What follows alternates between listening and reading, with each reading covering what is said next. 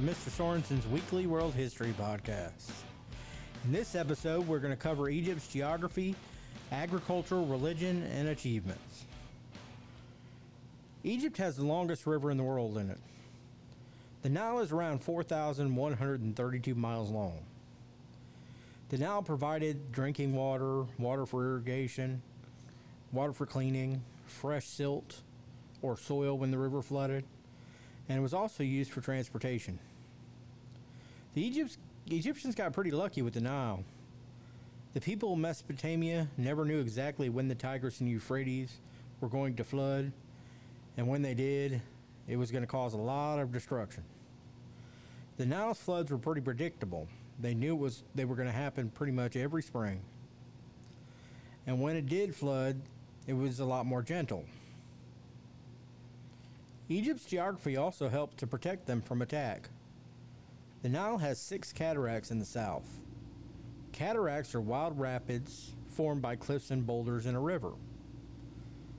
The rapids are going to make it difficult for attackers from the south to get up the river. The Nile Delta in the north is where the river empties into the Mediterranean Sea. This area made attacking from the north difficult because the area was swampy, and with all the canals, it was kind of like a maze. So if you weren't Egyptian, it would be hard to find a way through. Egypt also has deserts on both sides of the river. Egypt is called the gift of the Nile because without the Nile, people couldn't live in Egypt. The deserts are going to make it very difficult to attack Egypt from the east and west because people could not carry enough water for their whole army. Egypt was a great place for agriculture or farming. They planted cotton, wheat, and barley in the rich, wet soil. Probably the most important plant the Egyptian had was something that they didn't actually plant. It grew up kind of like a weed along the banks of the Nile River. Papyrus is a reed plant that grows up along the shore of the Nile River, kind of like sugar cane, where it's hard on the outside and soft on the inside. Egyptians used it to make baskets, sandals, and river rafts. Most importantly, they used it to make paper. They invented paper around the same time the Chinese did. In fact, our English word for paper comes from papyrus. And we don't make paper like they did. We use wood pulp, which is more like the Chinese. But our word does come from papyrus. Like the Mesopotamians, the Egyptians worshiped many gods, which is called polytheism. The Egyptians had traditional stories about their gods and heroes called myths. These stories were used to help explain things the Egyptians couldn't easily explain. Some of their gods and goddesses are Ra, who is the god of the sun. He was the head god. Horus, who was the god of the sky and the protector of the ruler of Egypt. The Egyptians believed that their pharaoh or king was the living Horus, so they thought that every pharaoh was a god.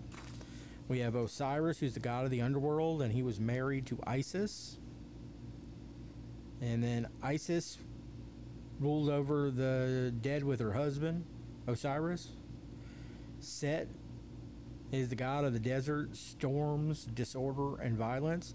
He's kind of like the devil character in Egyptian myths. He's the one that tries to destroy everything and ruin everything. And Anubis, who is the god of mummification and the afterlife. Egyptian pharaohs and their families were made into mummies after their death. Egyptians believed the pharaohs needed their bodies for the afterlife because the pharaohs were considered to be a god. They embalmed their bodies to help preserve their bodies for the afterlife.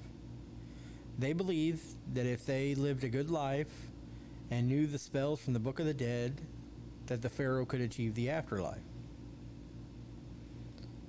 One of the achievements the Egyptians were the amazing pyramids they built.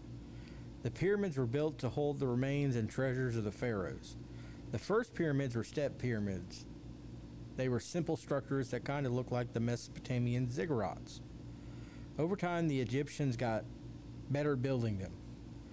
The Egyptians even invented a measuring system and number system to help them build beautiful and accurate pyramids.